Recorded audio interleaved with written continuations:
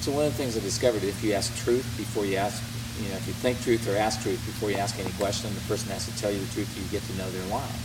And it's like a law of the universe, which is really weird, but don't tell the judges and don't tell the attorneys, otherwise we destroy our court system.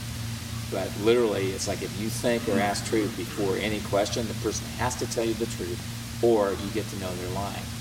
And so I went, okay, so truth, did you do this for some special reason? She goes, yeah, I got the fucker.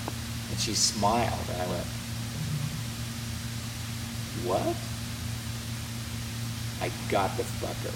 I went, okay, so how, what?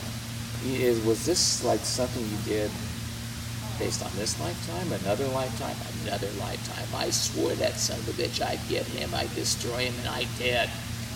And it's like, this was not what I anticipated from somebody who was supposedly a victim.